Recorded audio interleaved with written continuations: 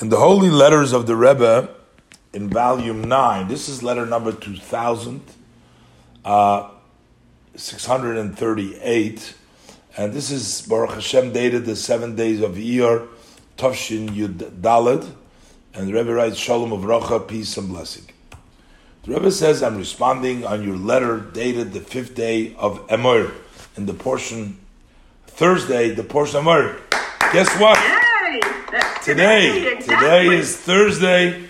That was the letter. The letter was Thursday Emor. That you called the name of your son that was born to you. Interesting. That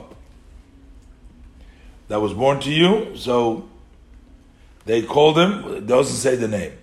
May it be the will of Hashem that just as you have brought him into the covenant, to the bris, so you should bring him in for Torah, chuppah, ma'asim tovim, canopy, the wedding canopy, marriage, and for good deeds. So the Rebbe says, you are writing some sort of an omen, what you should do as far as a good omen. And I guess that there was something that he was asking for. I guess there was, maybe there was some problem, but he's asking the Rebbe for a zugula, to do something for some, it doesn't say.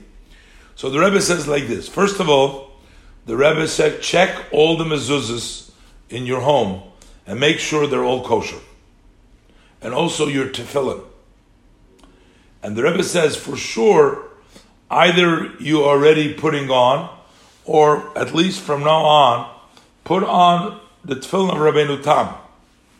And therefore, check them as well. You have another pair of tefillin. You and your wife, may she live, should separate every day,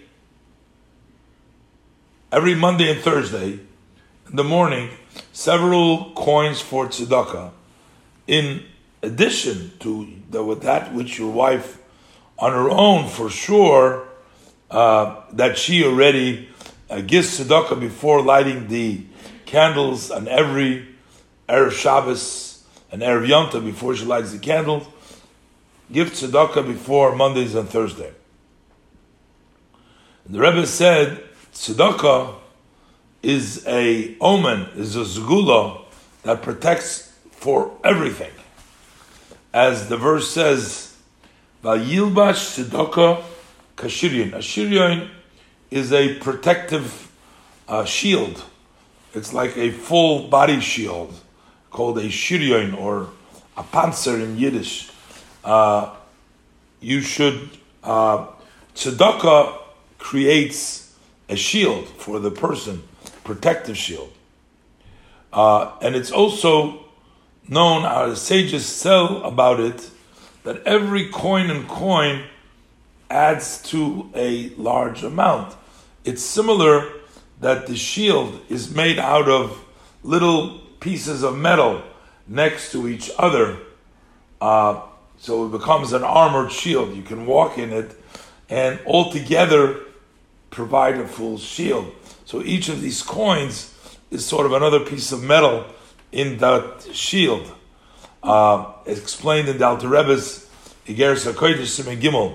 May the blessed Hashem grant you to give good news, Tamid Kol Hayomim, always, all days.